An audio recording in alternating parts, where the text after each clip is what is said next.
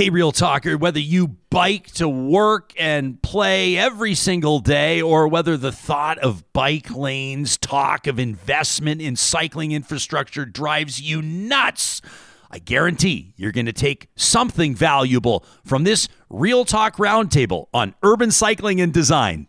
This is a relay project. Real Talk starts right now. Here's Ryan Jesperson.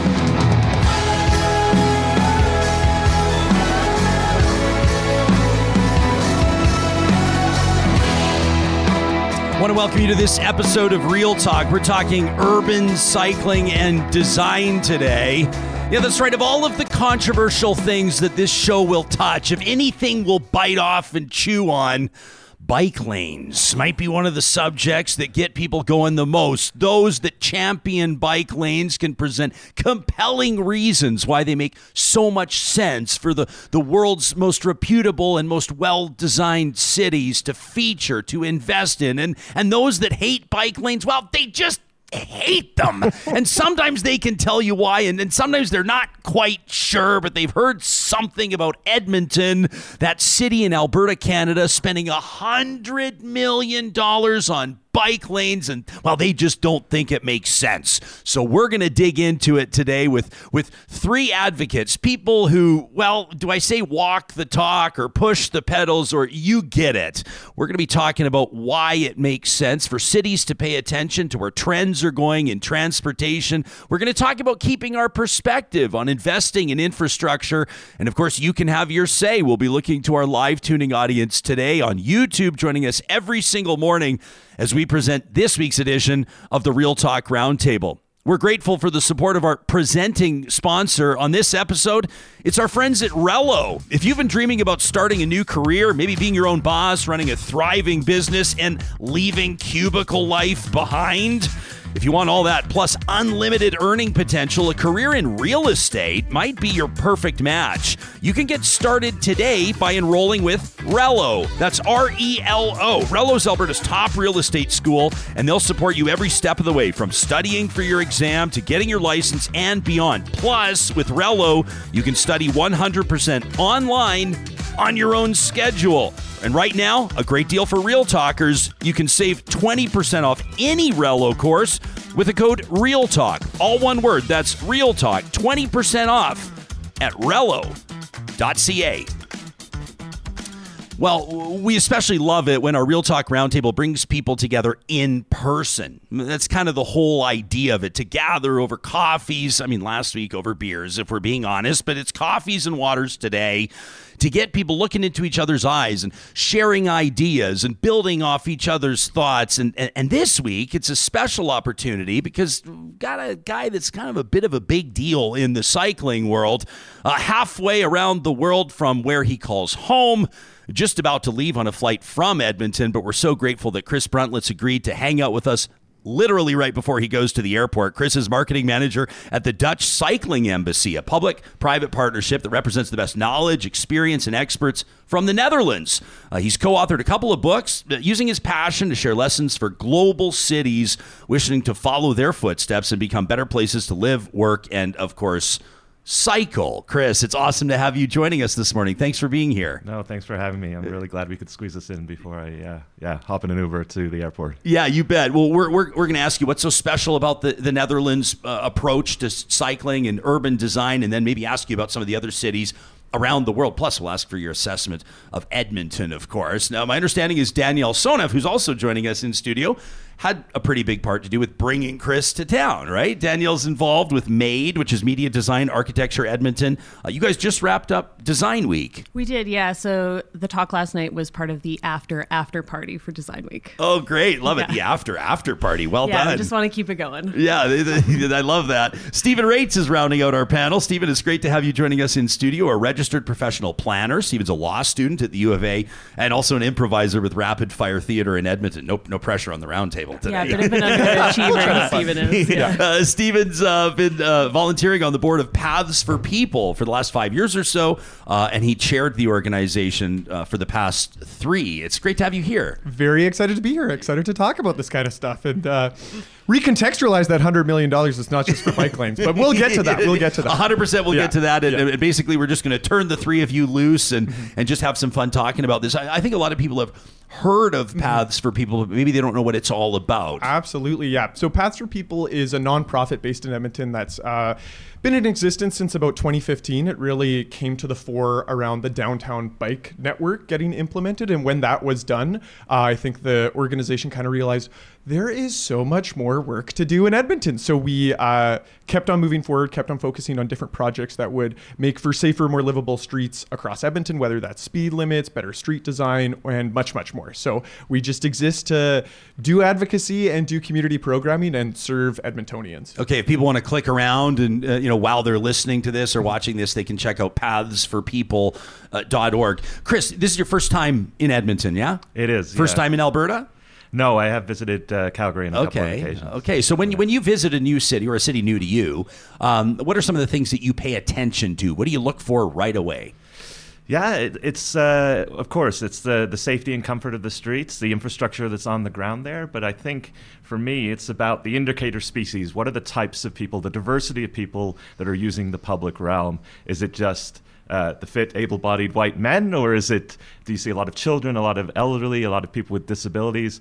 And these are all things that, safe, comfortable, high-quality infrastructure can support, and versus, the alternative, which is a very hostile, dangerous realm that's completely dominated by cars. Has that been the story with like basically every city over the past 100 years, or have there been some, maybe particularly in Europe, is my guess, that have sort of valued cycling infrastructure or alternative transportation infrastructure for quite some time? Yeah, I mean, I think it's not an exaggeration to say that virtually every city after the Second World War built itself around the car, even Dutch cities, even cities across Europe, which are now considered leaders in this field. But there was a recognition, I think very, very early on in the 70s and 80s that was a dead end in terms of the livability of the city, in terms of the economic prosperity of the city, in terms of the inclusion of the residents. And so we always hold the Netherlands up as a model because they made that recognition fairly early. But now we're seeing other global cities, historically more car-dominated places in North America, that are coming to the same realization and starting their own journey, albeit decades later than those early adopters, if you will. Okay, people can also check out DutchCycling.nl if they want to learn more about the Dutch Cycling Embassy and what you're doing. And of course, we'll dig into this as the roundtable progresses. Danielle, how would you assess? Let's talk about. We have a Western Canadian audience. There's going to be people listening from across the province of Alberta, and I don't want to ignore any city, but we can't talk about them all. In the western part of this country, or in the province of Alberta, what city or what community would you say is doing an especially good job, if there is one? And are there cities that maybe should face a little pressure for not investing as much as you think they should in what we're talking about? That's a tough question because I don't want to pit anyone against each other, but I will.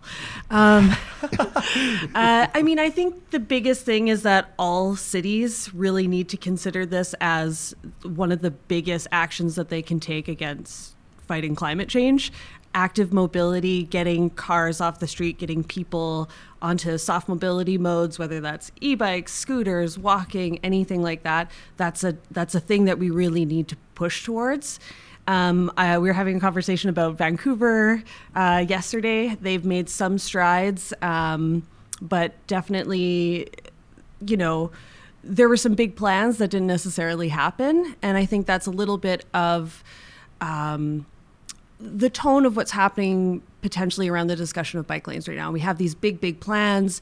Let's try to get to these utopias, and then we kind of dial it back, sometimes in a reasonable manner, but more often than not, it's a little bit of this was too bad because we were so close to being almost there to it being great, and we just took a step back. Mm-hmm. So let's get to the $100 million, because everybody's talking about the $100 million that Edmonton's investing, and I find that it's kind of like, people can check out Shifter, a channel on YouTube that's got a great story, a great video on this northern city that's spending $100 million to improve cycling, wondering, can your city too? And they've done such a good job with their video, which has thousands of views, which is great. But it celebrates what Edmonton's doing. Not everybody's celebrating the $100 million, Stephen. Yeah, there is some consternation out in the community about that number, but it's so important to realize what that number does and put that number in context. And so right off the top, I was saying, well, it's not just about bike lanes. It's about providing for greater shared use paths, better intersection design, bike lanes in some areas where we have the cycling numbers either now or in the near term. But yeah, not necessarily $100 million for bike lanes on every street in Edmonton. And to realize what that does across Edmonton, when administration was bringing forward the bike plan and determining like how much is this actually going to cost, if council wanted to get it done within basically one budget cycle, it was going to cost double that. So we're not going to see the whole network be built out across the city, but we're going to see key components. And I really like Chris's talk yesterday of where we should be focusing on providing cycling infrastructure. And so it's not about a entire grid across the city. It's about how do we provide better neighborhood connections so people can make some of those more in the day trips, caregiver trips easier. And so we provide at least another option for folks to get around. And it's so important to put 100 million in context as well, because that's like just a little under one overpass at 50th Street. That's 1/10 of the cost of expanding the Yellowhead Highway. So it's important to line that number up against different infrastructure projects, realize how distributed that's going to be and how it's not also going to get us all the way. And it's not going to be for sure bike lanes everywhere. Yeah. Also, I'm going to wager a guess that Yellowhead expansion is going to go way over $1 billion or whatever they have Who's it pegged to say right now. the way things are going? Yeah. I'm not cheering for that. I hope that's not the case, but it probably is going to be. So how do you evaluate? I mean, do you need to sell something like this, Chris, to the public? Can I just say I see a lot of people that they'll almost set up their lawn chairs cheering against bike lanes. They want to sit there and be able to prove that nobody's using them. And I've always thought it's kind of interesting to criticize the fact that very few people or relatively few people are cycling in the city when there's not the infrastructure for them to use to get them into cycling in the city. It's one of these, if you build it, they will come things, right? Exactly, yeah. And this is the point that's often made, is we're building infrastructure for people that aren't currently cycling. And so they're not using the streets because they don't feel safe enough to do so. We're building a bridge for people to cross the river. We don't justify the construction of that bridge based on the number of people swimming across the river. Sure. I think one of the messages of my talk last night was we don't need to talk about bike lanes. This is an infrastructure plan, but we need to talk about or tell a story about what these bike lanes enable. They allow children to cycle safely to school in the morning. They allow families to go out for dinner in the evening, go to community centers, to participate in society without the prohibitive cost of owning and operating an automobile. And we crunched the numbers last night, and it's almost $13,000 Canadian per year when you take all the costs of car ownership into consideration, maintenance, fuel, depreciation, gasoline, etc. So the more we can do to enable families in particular to perhaps go from 2 to 1 car, or a 1-car household to go to 0 car, that's a tax break, almost a third of their income potentially in their pocket, simply providing them low-cost alternative means of transportation. Daniel, how much of design is shaping people's habits versus reflecting or responding to their habits? It's a good question. And I would say, especially in relation to the bike lanes, it's definitely doing both. We're seeing, so I live in Garneau. My children go to school at Garneau. And this year, we've seen a huge uptake in people riding their bike to school. Can I just, for people that don't know the city, yes. Garneau is this fabulous neighborhood right by the University of Alberta, kind of a heritage neighborhood. Would you care? It's pretty walkable. Getting denser. We're adding a lot of density there. Do you think that's a good thing? Absolutely. Just want to make sure. Yes. I'm an infill home builder on the side, so yes. Oh, are you? Yes. Oh, cool. What's your company? You got to plug it. Art House Residential. So okay. we do we don't build single family homes. We do all of the missing middle stuff, net zero ready. So check really? us out. Yeah. Okay. People can check out arthouseresidential.ca. Great yes. website, by the way. Thank you. Yeah. No, we definitely, this is what our kind of dream for the city is that everybody can ride their bike to work, to the grocery store, to school. I have a long tail cargo bike. I have a 2-year-old and a 6-year-old. They bike to school. I get to put my daughter in front of me and bike ride to school. You can give her little hugs along the way. It's interesting when you do that, you see people's reaction to that, and they're like, "Oh, this is so sweet. My kid's in the back seat and I can't touch them." It's a great way to interact with your kids, have a chat about school, their day, that kind of stuff, and they get a bit of active activity before they go. I'm not answering your question though. The round table often meanders, which is totally fine. Digress. But the design component is really interesting. So Garneau just went through a neighborhood renewal, and I actually, before our chat last night, I took Chris over to an intersection right in front of Sugar Bowl on 88th Ave and 110th Street. And I was like, let's have a look at this, because I ride this intersection every day.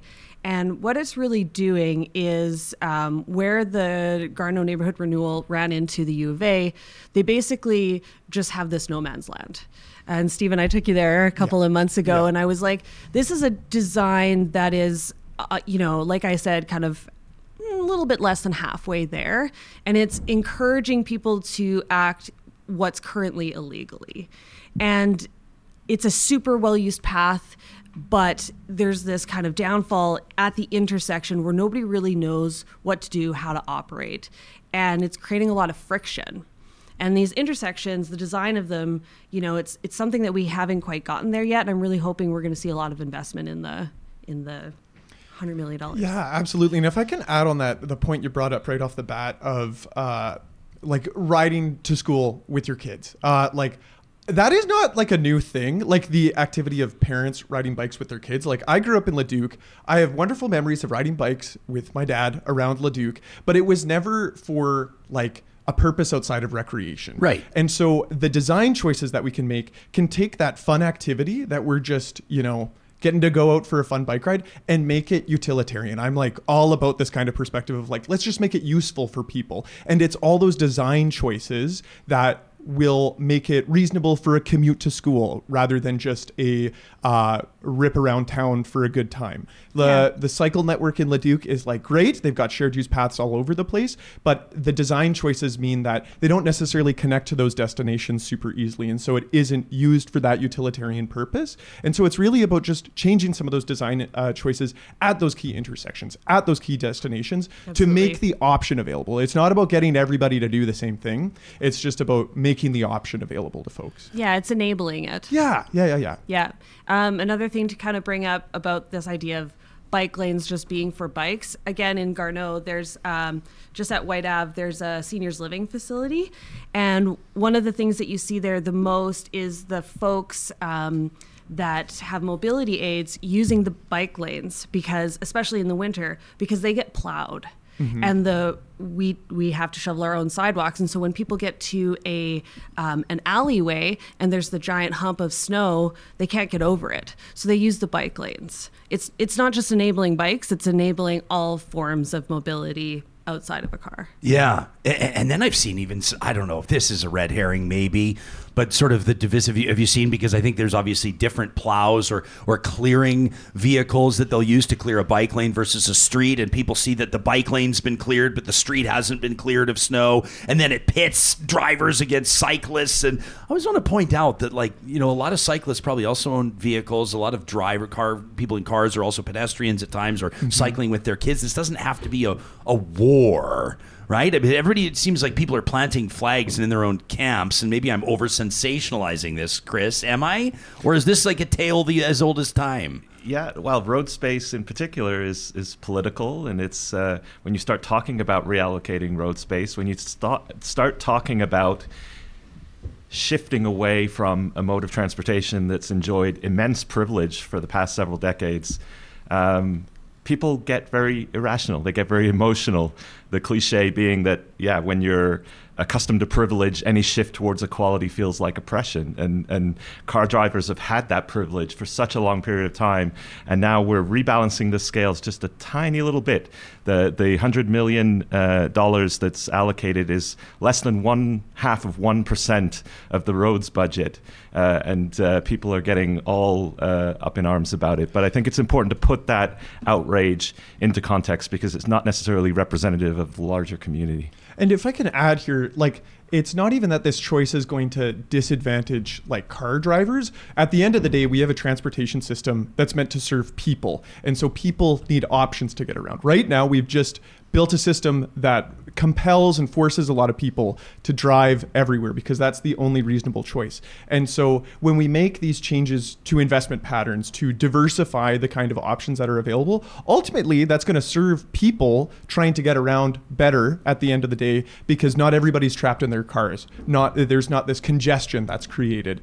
And so yeah, it's not like we're just people like trying to get around. And so let's try to do that better instead of trying to focus on a tool to get around. And that's why I really loved your talk. Like at the end, it's not just about bikes. Like there's so much more going on here. And I often end my talk with the point, and I didn't last night and I should have, the Netherlands actually is a driver's paradise as well as a cyclist paradise. Waze regularly finds it the most satisfying place in the world to drive an automobile. Isn't the Netherlands just paradise, period? Well, it does have its own challenges, but it, I think, shows that it's not win-lose, it's not black and white. If you give people choices, more space-efficient choices for short journeys within their neighborhoods and their communities, you free up precious road space for people who want to drive, people who need to drive, and there's really low levels of traffic congestion in Dutch cities because of the number of people that are using other forms of transportation. So this can be a win-win if we get the mobility mix right and we commit to the long-term vision of providing those networks on the ground to give people those choices. That's Chris Bruntlett, Stephen Reitz-Bohorium, and Daniel Sonoff in our Real Talk Roundtable. More in just a quick second.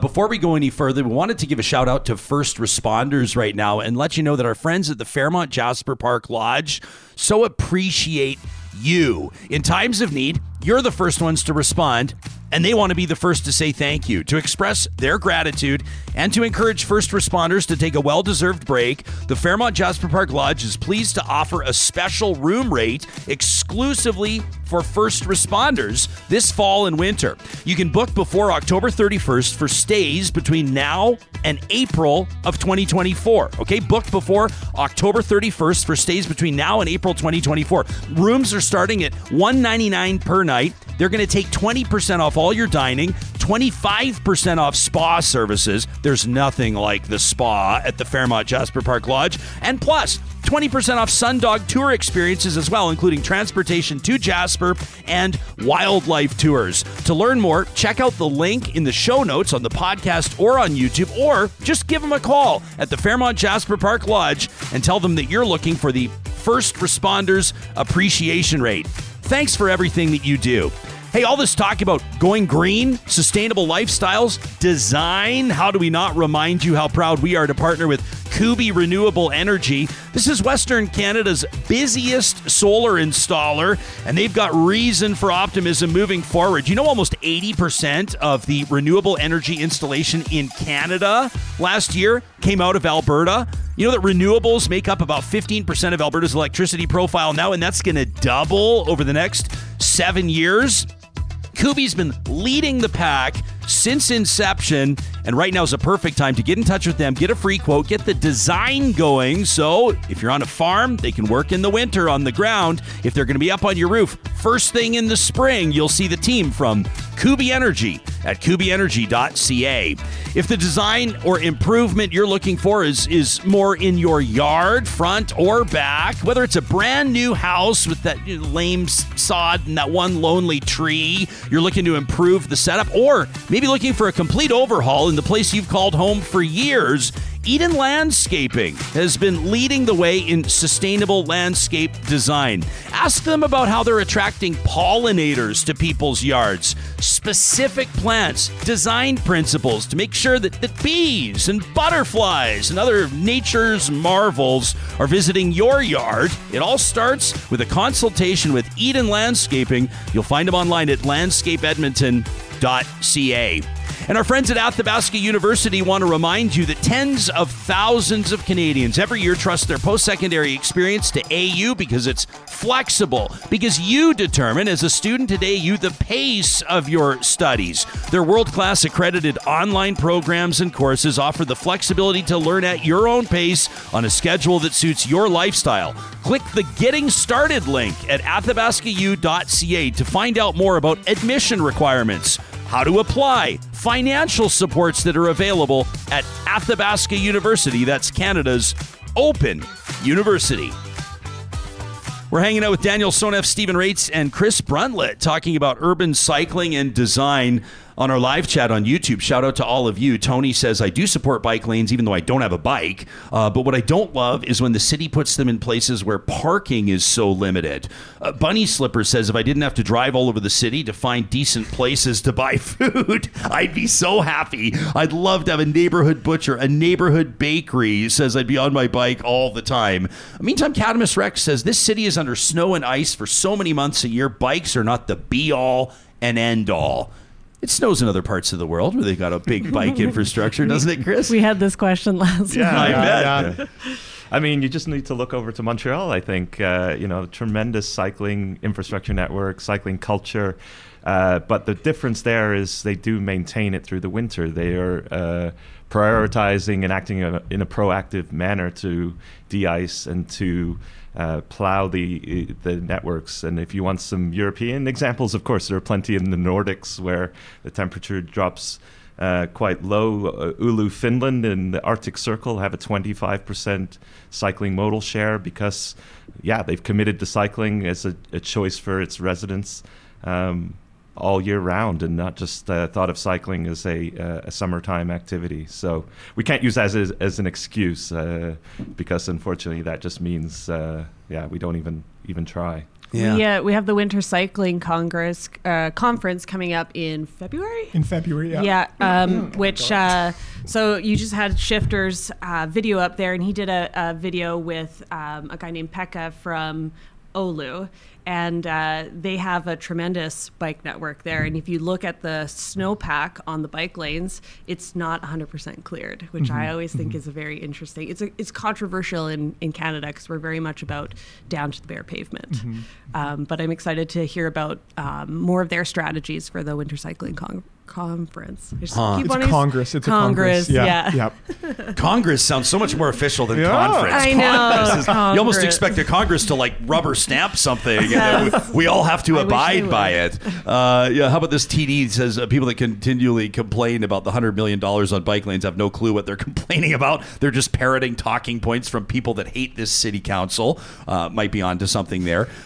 Ken says, my friend was commuting on his bike last year, got hit by a car. The driver stopped, looked, and then sped off. He commutes every day by bike, doesn't even own a car. And by the way, his property taxes are also paying for roads. That from Ken. Seems like that resonates with you a little bit. Yeah, absolutely. I just think about all those comments coming in, and I think like some of them I totally get where they're coming from. And like that earliest one I had a very visceral response to of like, well, there's not enough parking. There is enough parking. Like, we set aside so much of our downtown to just providing surface parking lots. We have towers and towers full of parkades and parkades of parking. And so the option is available. And ultimately, it's just you have to pay for it. It's space that's set aside for you to utilize from time to time. And that space could be put to a higher and better use. And so there's a price that's going to be associated with that. So too bad. I don't know if that was Tony or I can't remember his name. But yeah, just like maybe I'm just turning into a Fox News host and I'm like, get over it. But, it's like there are options available to you. You just have to find them. And maybe that's like better wayfinding for parking in the core. Maybe that's shifting the expectation of how fast you're going to be able to park or how close you're going to be able to park to your destination. Because the piece there is like, well, you might not be able to park right out front of where you want to go, but let's make the journey between your parking spot and your destination fun, beautiful, like an enjoyable experience, because ultimately we live in a city,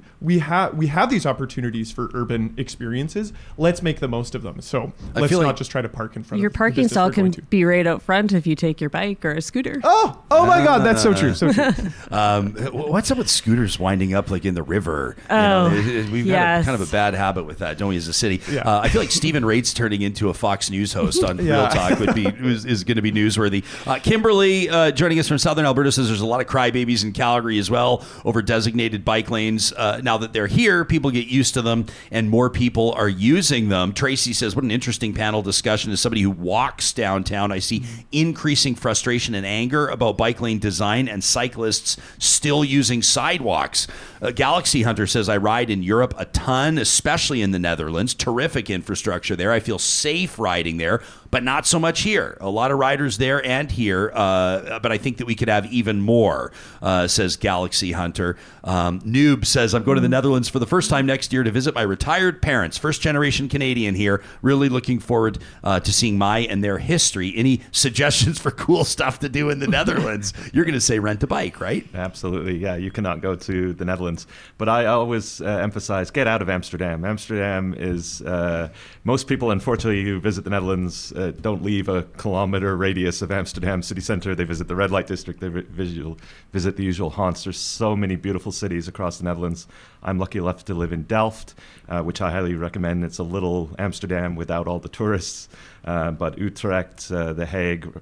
Rotterdam is a fascinating example because it is a very American-feeling city. It was destroyed during the Second World War, rebuilt as an American-style kind of car-orientated city, but has really been retrofit in recent years with grass tramways, with cycling infrastructure, with great public spaces. So it feels like an Edmonton or Vancouver or a Melbourne, but it has all this great cycling infrastructure. So you pay attention to and build models off of and advise cities all around the world.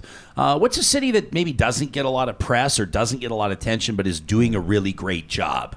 Yeah, if you follow me on social media, you'll know I have a lot of love for Austin, Texas, because the Dutch Cycling Embassy has been working with them for over a decade. A very unlikely candidate for a cycling city in a southern Sun Belt, a sprawling city in the heart of Texas. But over the past 10 years, they're building out a 650-kilometer network of cycling infrastructure. They're about to put $2 billion into a light rail system. And as they grow, they're growing immensely with a Tesla factory and Google relocating there. They're using cycling and alternative mobilities as a tool to handle that growth, absorb that growth, and provide people with a really high quality of life. I'm just, by the way, I'm showing it on my screen. We can show everybody, if you just Google Chris Bruntlett Austin, you can see it. Looks, what's this? This is a presentation you did on their Bike Master Plan a while ago. Yeah, last year at the VeloCity Congress, the Global Cycling Congress, I did a Pechakucha style, rapid fire, 20 slides in 20 seconds per slide, telling Austin's story. And it's, one that I think a lot of cities could emulate, because they focused on the short car journeys. They were able to map where, even in a sprawling place like Austin, half of the car journeys in that city were under 5 kilometers, perfectly capturable by bicycle with the infrastructure in place. And so that's been their strategy, to try and convert 15% of those short car journeys from car to bicycle. And they've got the public on board, they've got the political class on board, they've got the business community on board, and they are now 3 years away from completing that 650-kilometer network. Let's move this conversation in a different direction. Prompted this audience, we say it's the most engaged audience in Canada. I love it. And Tracy is reminding us of something that you did mention out of the gates, to your credit, Chris. She says, I noticed that this discussion to this point is assuming that everyone is able-bodied and that there are no disabilities. I don't have a focused question here. Why don't we talk about that? Where does that awareness start? Why don't we talk in just a second about design? But where does that conversation need to start when we're talking about the design or the concept of how a community starts to plan? Yeah, this is something that always comes up. When you start talking about creating cycling infrastructure and potentially taking space away from cars, especially parking, people hold up people living with a disability as this amorphous blob that is needs their car to participate in society and move around the city. And the statistic that I used last night in my presentation was it's in the United Kingdom, it's 60% of people with disabilities do not have access to a car versus 27% of the larger population. So this idea of people with disabilities relying on their car is a little bit of a misnomer and a little bit of a myth. But I always emphasize, we shouldn't be treating people with physical disabilities as an amorphous blob.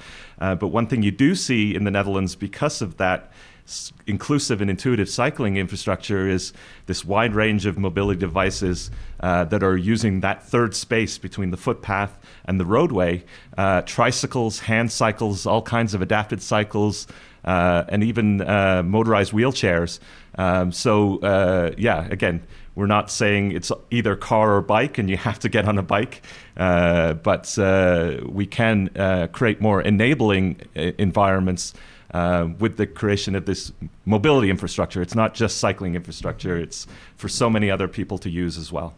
We had Bean Gill on the show a while ago, and Bean and her Wheelie Peeps, they've had such a great debut of their series on CBC Gem, and Bean has been such an advocate for people with disabilities and talking about urban design, and even some of the small, like snow clearing, for example, comes up. And how do we do, generally speaking, as a society, considering the needs of all people and integrating that into our design?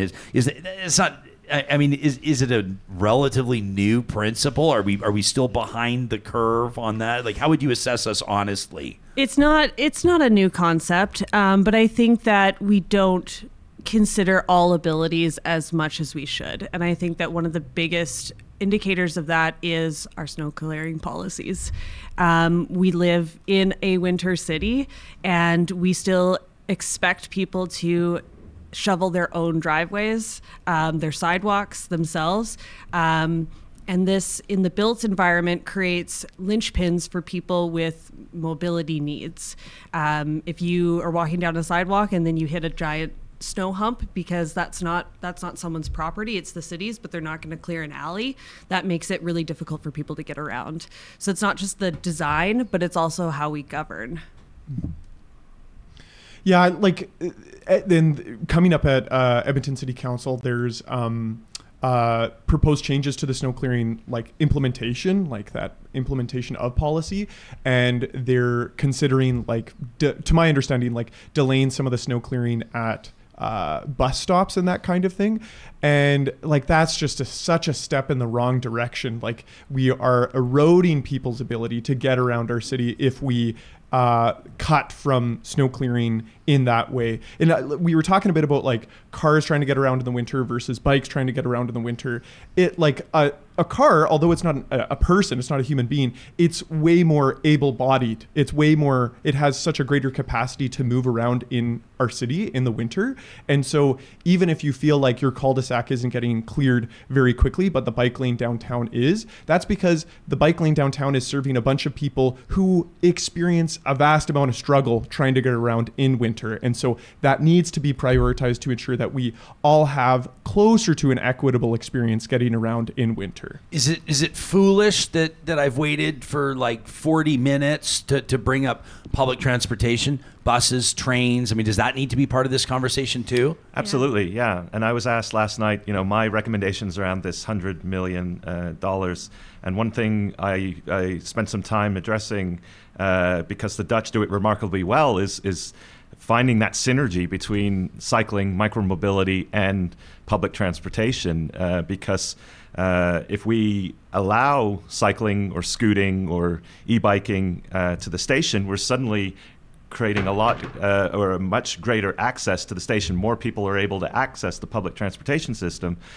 simply by providing infrastructure networks that feed into the public transport, secure, safe bike parking at the train stations, and then potentially a shared or rental bike at the end of the journey. So we're competing with the car, replacing the car, we're providing alternatives for the car for longer and longer distances, with the understanding that cycling's only going to get you so far, 3 to 5 kilometers at the most. But if we put public transport in the middle of that cycle journey, then suddenly you can get across the city or even in between cities if the public transport choices are there. I'm curious at the role that tech has played in all of this, and you mentioned the scooters, and I think that like the Lime scooters or whatever, you do see a ton of people using them, and I wonder if that's maybe sort of like awakening some people to the oh, you know what, I might use these more. It does make more sense if you live within 25 or 30 blocks from downtown to use those. And what about the advent of e-bikes? I mean, I know that there's a price barrier for some people, but they're also removing barriers for a lot of people. The ease with which you can ride one of those things and fast blows my mind. How much is tech playing a role? So I think it's an interesting question. I want to answer it in two modes. So I think that we have an idea that tech will save us, and that's a thing that I want to kind of caution in this discussion, because even though you talked about this last night, electric cars are coming online, it's still a car. It's not the technology that's going to save us. But in relation to scooters, these are definitely like the catalyst modes for some people. When they first came online in Edmonton, you kind of saw everybody jumping on them, checking it out. And I think that it was that aha moment for a lot of people. They realized how quickly you can get around, how, permeable the city can actually be if you're on these little modes.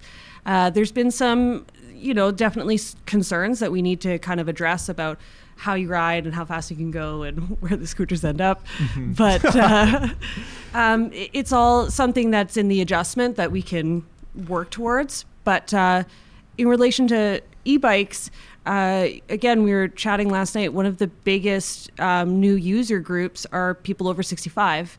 And the e-bike for that is very enabling.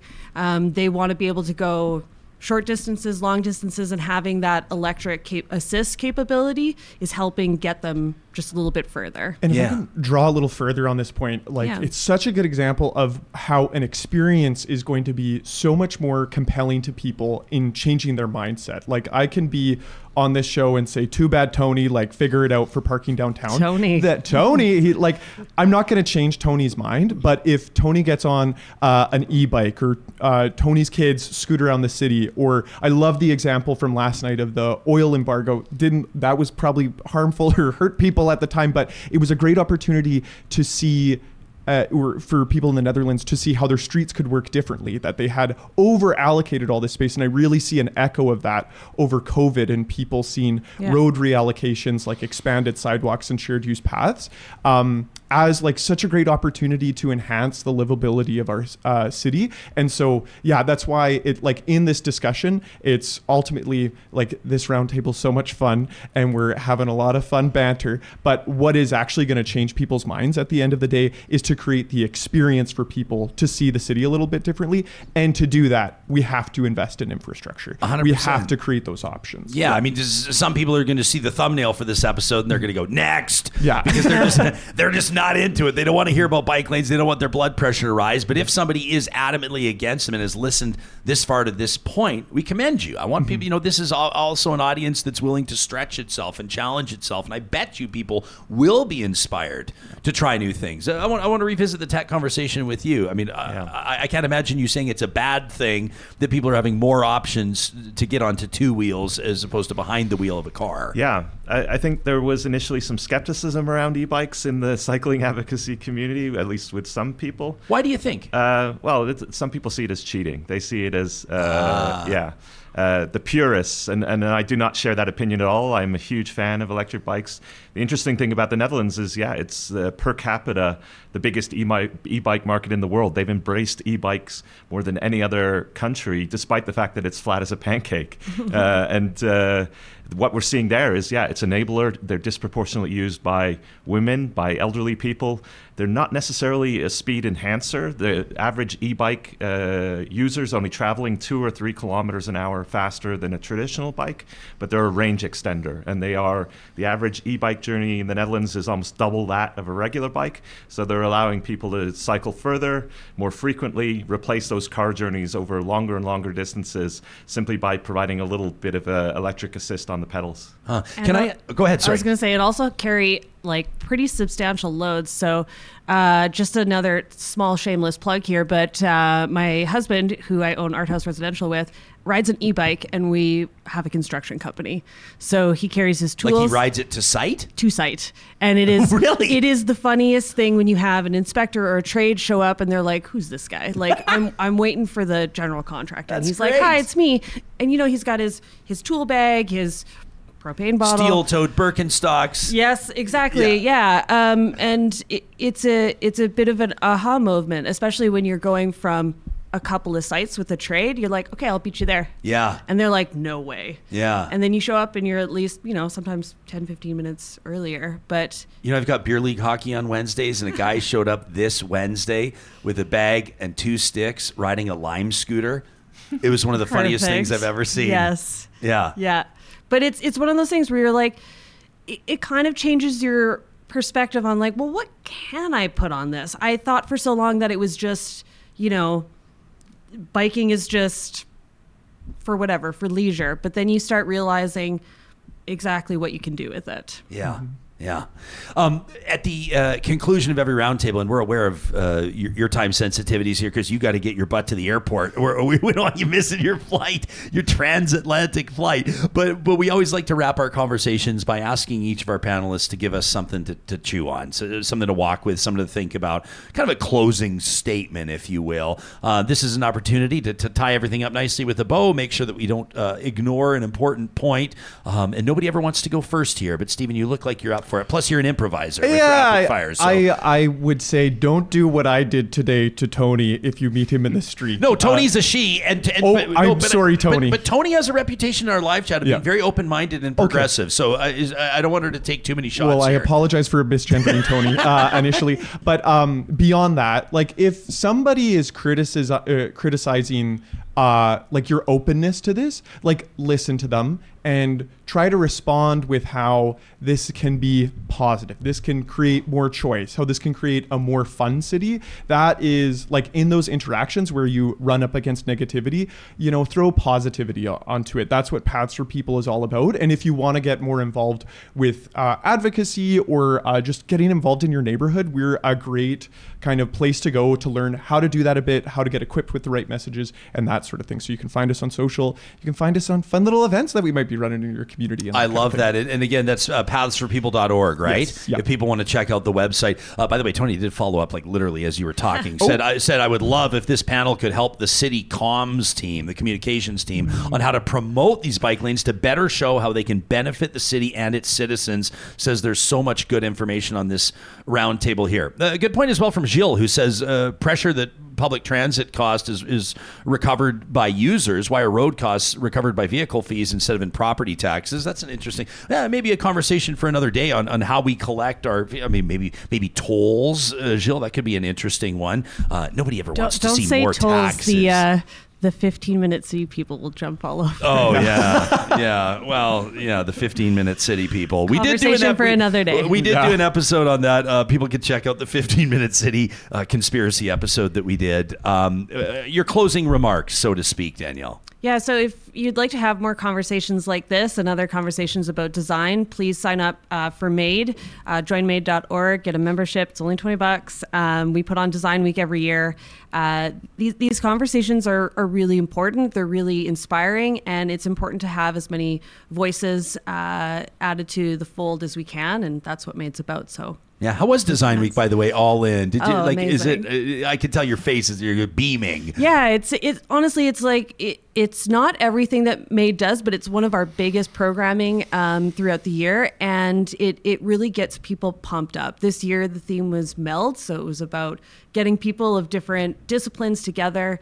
Design is moving past this idea of just a single object output. Architecture clothing design, graphic design. It's about how the space is kind of in between those. How do we use design as a process, a way of thinking, a way of looking at some of these systemic issues and trying to wrap our heads around them and provide iterative solutions. Yeah. And yeah, I've got so much respect for designers. It's just like it's like another skill set. I know you'll probably say it can be taught, but it strikes me as one of those things that can't necessarily be taught. I think there's a certain it's a muscle. It's a muscle, like any other skill. And I think the thing about it is, it's one of those professions where people are like, oh, maybe I'm not a designer, but it's once you start learning about it, you start seeing it in the world around you. Like literally everything in this room has been designed, minus the plants, but they did it themselves. Yeah. It's it's all around us. It shapes our minds, our health, our perceptions, and we need to start looking in that capacity to really start answering some big questions. So true. And I love like loud, brash, in your face design, but I also really love like subtle, quiet design where you don't even realize how it's impacting you. Yeah, I like that too because it's the sleeper design that you don't really sleeper design. I love that. Happening, that's my favorite category in all car shows as well. Best sleeper. I love that. You're like, did he really just invoke a car show wrapping up a cycling? What the heck is going on here? Are there sleeper bikes? There are sleeper bikes. Totally. Somebody was talking about in the chat. Somebody talking about their $300 commuter bike. Like I see like what do you call it? Like the fixed gear, like single gear, fixed gear. There's even bike design these days. It seems like what's happened in alpine skis. Remember, like skiing was super cool, and then it wasn't cool because snowboarding was cool, and then skiing all of a sudden became really cool again. And then snowblading was cool. Snowblading's cool, and I just aged myself. And now winter biking will be cool. But we'll get there. Actually, because you see these you see these fat tire bikes and these new bikes, and you're like, these are so cool. Yes, and you don't need them. Like you can just have a cheap beater bike like me, and it's cool. It's from the 80s. Yeah, a cool vibe to it. Some studded tires go a long way. You're there. Yeah. So there's just a whole world out there for winter biking, and it's lots of fun, different designs within it. Yeah. By the way, don't think we didn't notice that both of you locals rode your bikes to the studio today. Don't think we didn't notice. Yeah. These two practice what they preach. Chris Bruntlett, last word to you. Yeah, no pressure. I've been reflecting on our conversation. I think we started out by framing this as a controversial topic, a contentious topic. Bike lanes, cycling is part of this larger culture war, but I would push back on that idea a little bit. I think we've got 5% on one side, 5% on the other side that are arguing passionately, and you've got this vast amount of the population, 90% of people who are busy living their lives. They perhaps intuitively understand that the way our cities are currently designed is problematic. And I think COVID, if anything, showed us that these people will get out and walk and cycle and use their streets in different ways if we create the conditions for them. And we can't allow those angry arguments to derail that end goal. Cycling infrastructure, creating mobility choices, it's not a nice to have anymore. It's a need to have. And cities are growing. Edmonton's going to add 1 million new residents. If every single one of those persons owns and operates a car, then we've got some big problems. Yeah, no kidding. I mean, all we do is we just drop a couple extra billion, just widening the freeways even more, guys. We would just go to 12 lanes. That's not where this conversation just widen, just sprawl the city and widen the freeways, right, guys? That's how it all goes. In all seriousness, Steven's got anxiety right now. Yeah, that's all good. Oh, God. I'll issue a clarificatory statement. I kid. We've actually just north of where we live seen they've just reopened a part of the street that's been closed for several months, and they've gone from kind of, it was never 2 lanes each way. It was kind of 1 lane and change. So it was sort of didn't really serve that purpose anyway. But a total overhaul for I guess about 6 or 7 blocks where they've gone now to 1 dedicated lane in each direction. The sidewalks are nice and wide. Yeah. Some of the landscaping, streetscaping, I guess you'd call it, that they've done is really fantastic. Mm-hmm. It literally just opened, and I can already, I mean, the improvement aesthetically is immediate, and I can't wait to see how that manifests itself into more pedestrian traffic, better for businesses, I think, as well, right? Yeah. Yeah. I mean, gone is some of the street parking, for sure. Statistically proven to be better for businesses. Yeah. Is that true? Yes. Okay. Yeah. Yeah. The city actually is doing a pretty good job of this, of showing those statistics of how it's actually better for businesses. This is a big conversation on White Ave. And it's an important point. It is. I don't want to get too much on this, but you had the conversation last night about how the residents was it in Delft? The Hague. In The Hague were protesting. Yeah. But I mean, that was when they had these kind of small efforts when there wasn't a network. There was just these single modes. It wasn't helping the businesses, but the idea of having a citywide network, connecting people from their house to through these destinations and beyond, that's what really works. And that's why the $100 million is so important. I love and it. it's a good first step. We still got further to go. So we absolutely tune do. in for more in the future. Well, let's do this again in a couple of years. Oh, and absolutely. Yeah. revisit it Yeah. and get up to speed. And by that point, 2 years from now, our budgets will be so huge that we can fly you back here, no problem, Chris. We'll fly you in first class. That was Stephen Rates that you just heard from Paths for People. We've also been joined by Danielle Soneff from MAID, and of course, Chris Bruntlett from the Dutch Cycling Embassy. To the three of you, thank you for this conversation. Really, really appreciate it. Thanks for having Thanks us. so much. You got it. And thank you for tuning into this edition of the Real Talk Roundtable. This roundtable is presented by Real Talk sponsors like our friends at Friesen Brothers. I want to remind you, it's a big weekend coming up at Friesen Brothers, the ones with the fresh market stores we're talking about. So we're shouting out to Edmonton in Rabbit Hill. Of course, you know that was the best grocery store in Canada back in 2022, winning the National Gold Award from the Canadian Federation of Independent Grocers. But it's not just there that you can check out October Feast. If you go to Friesen.com, their website, you'll see that also in Edmonton, Stony Plain, Hinton Hill, Peace River, Fort Saskatchewan, and Drumheller, one of Alberta's most underrated destinations. Drumheller, shout out to you as well. Friesen Brothers, presenting a German-inspired all-you-can-eat buffet. That's October 21st and 22nd, Saturday and Sunday of this week. $25 all-you-can-eat. Alberta beef roulade, pork schnitzel, Ivan sausage, chicken fricassee, German potato dumplings, garlic butter mashed potatoes, the full salad bar, you name it, $25 all-you-can-eat at Oktoberfest at Friesen Brothers.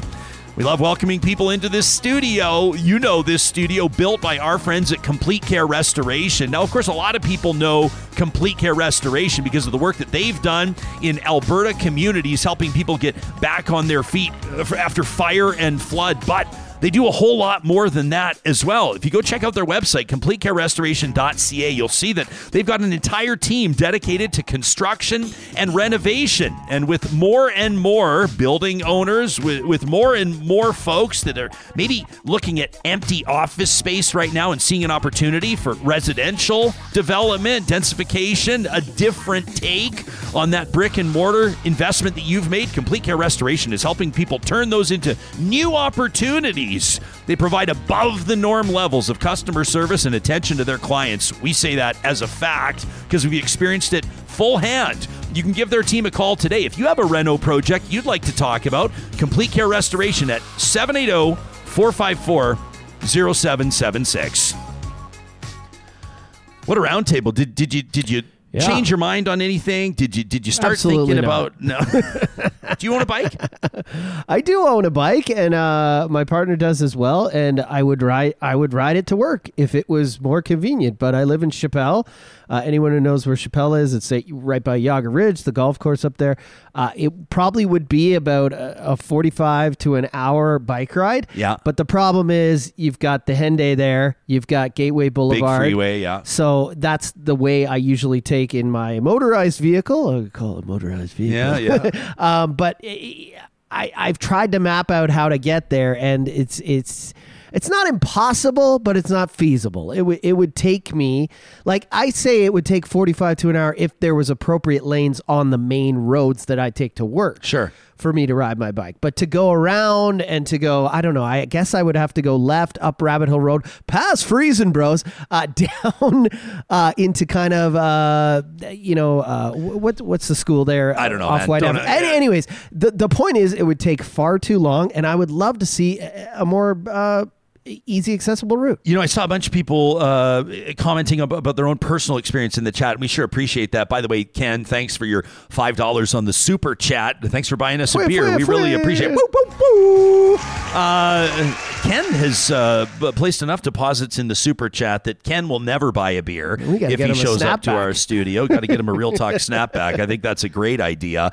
If you want Real Talk merch that you can't buy in our merch store, by the way, support us on Patreon and you'll see what I'm talking about. We've just mailed out the first round of these special merch items to our Patreon supporters, to our patrons. You know what it is if you got that email. Thanks to everybody that does that. But a lot of people in the live chat talking about their personal experience, and I saw some talking about how when they're on their bikes, when they're cycling into work or to their meetings, they arrive in such a different mindset. Oh yeah, right. They're not anxious or irritated or agitated because of being stuck in traffic or they missed that light or somebody cut them off. It's like they show up, they've had fresh air, they've had some exercise. Like I heard when Danielle and Steven showed up today at the studio, I could hear them talking and laughing through the door before we even opened it. And they all biked such here. A good mood because they biked here. Steven says, well, I've been gulping fresh air for the last 20 minutes. So, of course, they're in a good mood. And I will say they all got here way earlier than normally our guests do who commute with motorized vehicles for the Friday roundtable. So that's great. But yeah, I would love to see better accessible routes. And when we're talking about the budget, $100 million or whatever, I know we didn't mention it today, but we've mentioned it lots. It pales in comparison to what we're spending on roads and bridges and potholes and all those things, right? Oh, yeah. I mean, it's a tough sell. It's a tough look to say $100 million's nothing because it's not nothing. But if you look at the bigger picture of what we spend on infrastructure and who that benefits, it's certainly relevant. Steph says a 75-year-old friend of hers in the Netherlands used their e-bike and trailer to move an oven from what?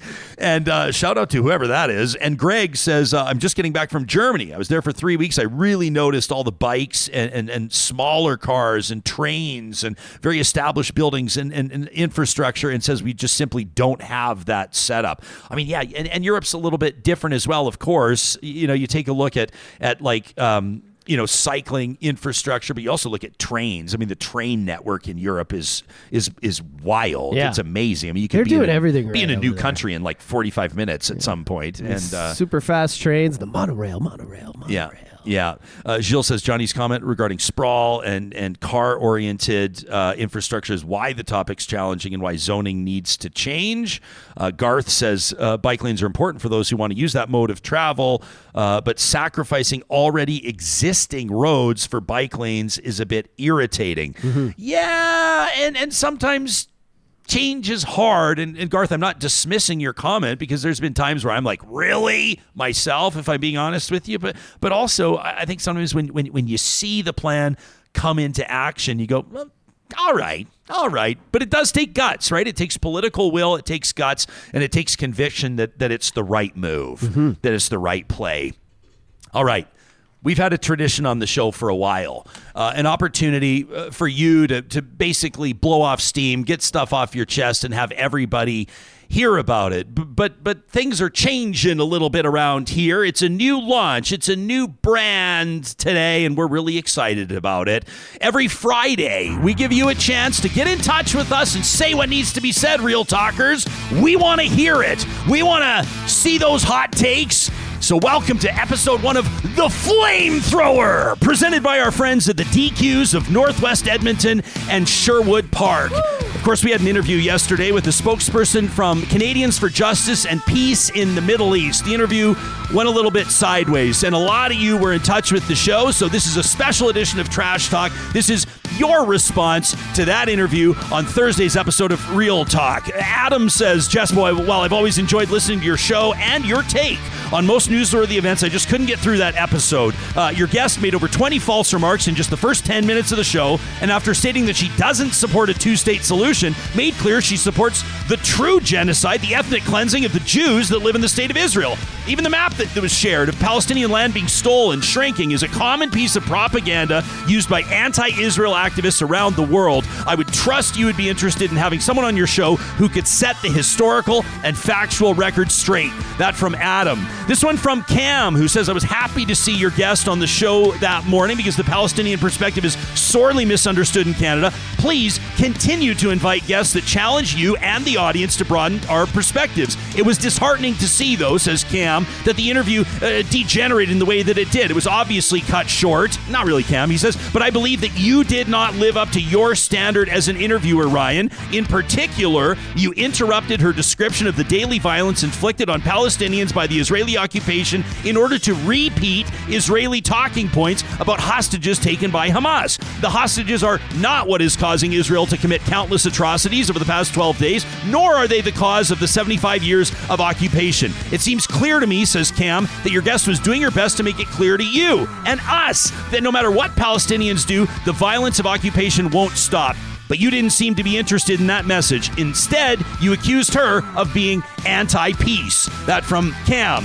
She kind of is anti-peace, Cam, but I digress. Garth says, I've been actively trying to avoid diving into the commentary surrounding the Israel conflict with Hamas, not out of apathy, but just due to the immense complexity of the situation. It's a topic laden with emotional and historical baggage, making it a challenging one to navigate. But I do make an effort to tune into shows covering this matter, recognizing the importance of staying informed about global events, even when they're as complex as this. Regarding Thursday's interview, I commend your approach in providing the space to express those views openly. A dialogue and discussion are essential in understanding different perspectives, but I must admit I was taken aback by her attempt to justify a terror attack while simultaneously representing a body that advocates for peace in the Middle East, says Garth. It highlights the intricate and often contradictory nature of the conflict. This one from Pam, who says, Ryan, how the hell did that guest wind up on your show? Did nobody vet her? How did you not know what she was going to say? Somebody fucked up big time. Do better and quit dropping the ball. That from Pam. Pam, we never know what people are going to say on the show until they say it. Clay says, Jessica, I've been willing to be challenged. I've been willing to be made uncomfortable by this show for a long time. I have no interest in echo chambers, but you have consistently displayed a complete unwillingness to challenge powerful institutions, whether it's government ministers, Take Back Alberta, or the police. I've seen you consistently soft pedal guests as they lie and obfuscate right to your face. It often seems like you're trying to go easy on your guests so that you can have them back on the show. But then comes the Israel-Palestine conflict, and you prove that you're willing to peddle Israeli lies while also stopping just short of calling Palestinians terrorist sympathizers. He said, I listened as Charles Adler gleefully gobbled up and regurgitated Israeli propaganda while you did nothing to check his obvious lies. Worse, Adler appeared to dismiss, even embrace, war crimes against Palestinians. He bordered on Zionist bloodlust. He says, that didn't surprise me. In fact, I was nervous to turn on Real Talk this week knowing the horse shit that he would be stepping in. He does the same thing when it comes to defending police and law and order, but I expect more from you, says Clay. And then on Thursday's episode, suddenly your journalistic backbone appears. You tried to pester her into admitting that she and other Palestinian activists are terrorist sympathizers, all while she tried to contextualize systematic genocide that's been waged on her people for decades. It was the strongest pushback I've heard you deploy in a very long time, and I'm disappointed that you used that backbone to defend colonial power. Clay says, I hope you're able to reflect on the way that media, you included, has defended and amplified Israeli propaganda. Israel has a proven track record of lying about human rights abuses, and you fell for it hook, line, and sinker. That from Clay. And this from Catalina, who says, Ryan, regarding Thursday's interview, contrary to your guest's interpretation on Twitter, I found you to be generous with the amount of time you gave her to express her opinions. Even when you challenged some of her assumptions, I felt like you handled her with kid gloves. Her assertion that Israeli soldiers committed mass murders on October 7th at the music festival, that's patently false. Hamas itself live streamed the atrocities. The number of dead and the means in which they died has been corroborated by Reuters, The Guardian, and many other unimpeachable sources. Another gross misrepresentation of the facts presented on Thursday was about the bombing of the hospital in Gaza. She said Israel was responsible, that 1,000 people had been killed. Again, this is false. Recent reporting by Julian Barnes in the New York Times on October 19th states that the estimated death toll is between 100 and 300,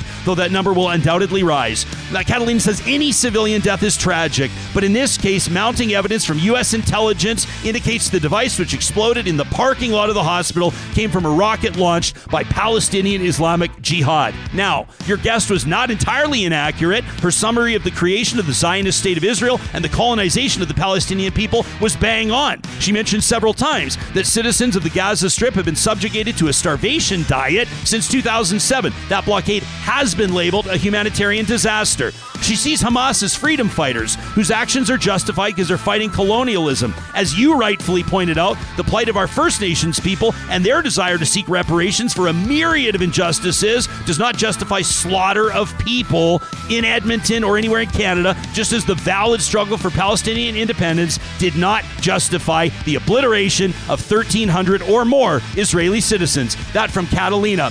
You can let us know what you think. There's more emails on that interview, and we'll get to more of them as we continue our coverage of this tragedy in the Middle East, and that'll happen next week and beyond, though we'd love to see it as short as possible to state the obvious. You can send us your flamethrower message anytime by sending the email to talk@ryanjesperson.com. The flamethrower is proudly presented by the DQs of Northwest Edmonton and Sherwood Park. Make it a great weekend, friends. Be good to one another. Let us know what you thought about the shows this week, and we'll see you right back here next week. Thanks for supporting Real Talk.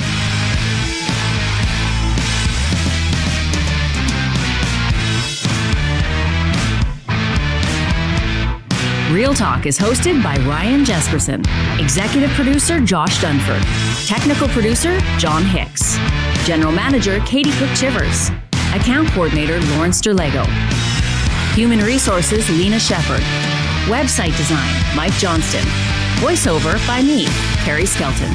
Real Talk's editorial board is Supriya Dwivedi, Ahmed Ali, Brandy Morin, Ann Castleman, Corey Hogan, Harmon Candola, Catherine O'Neill, and Chris Henderson. Member Emerita, Julie Rohr. Real Talk is recorded in Edmonton, Alberta on Treaty 6 territory, the traditional and ancestral territory of the Cree, Dene, Blackfoot, Saulteaux, and Nakota Sioux, home to the Métis settlements and the Métis Nation of Alberta. Real Talk is a relay project. For more, check out ryanjesperson.com.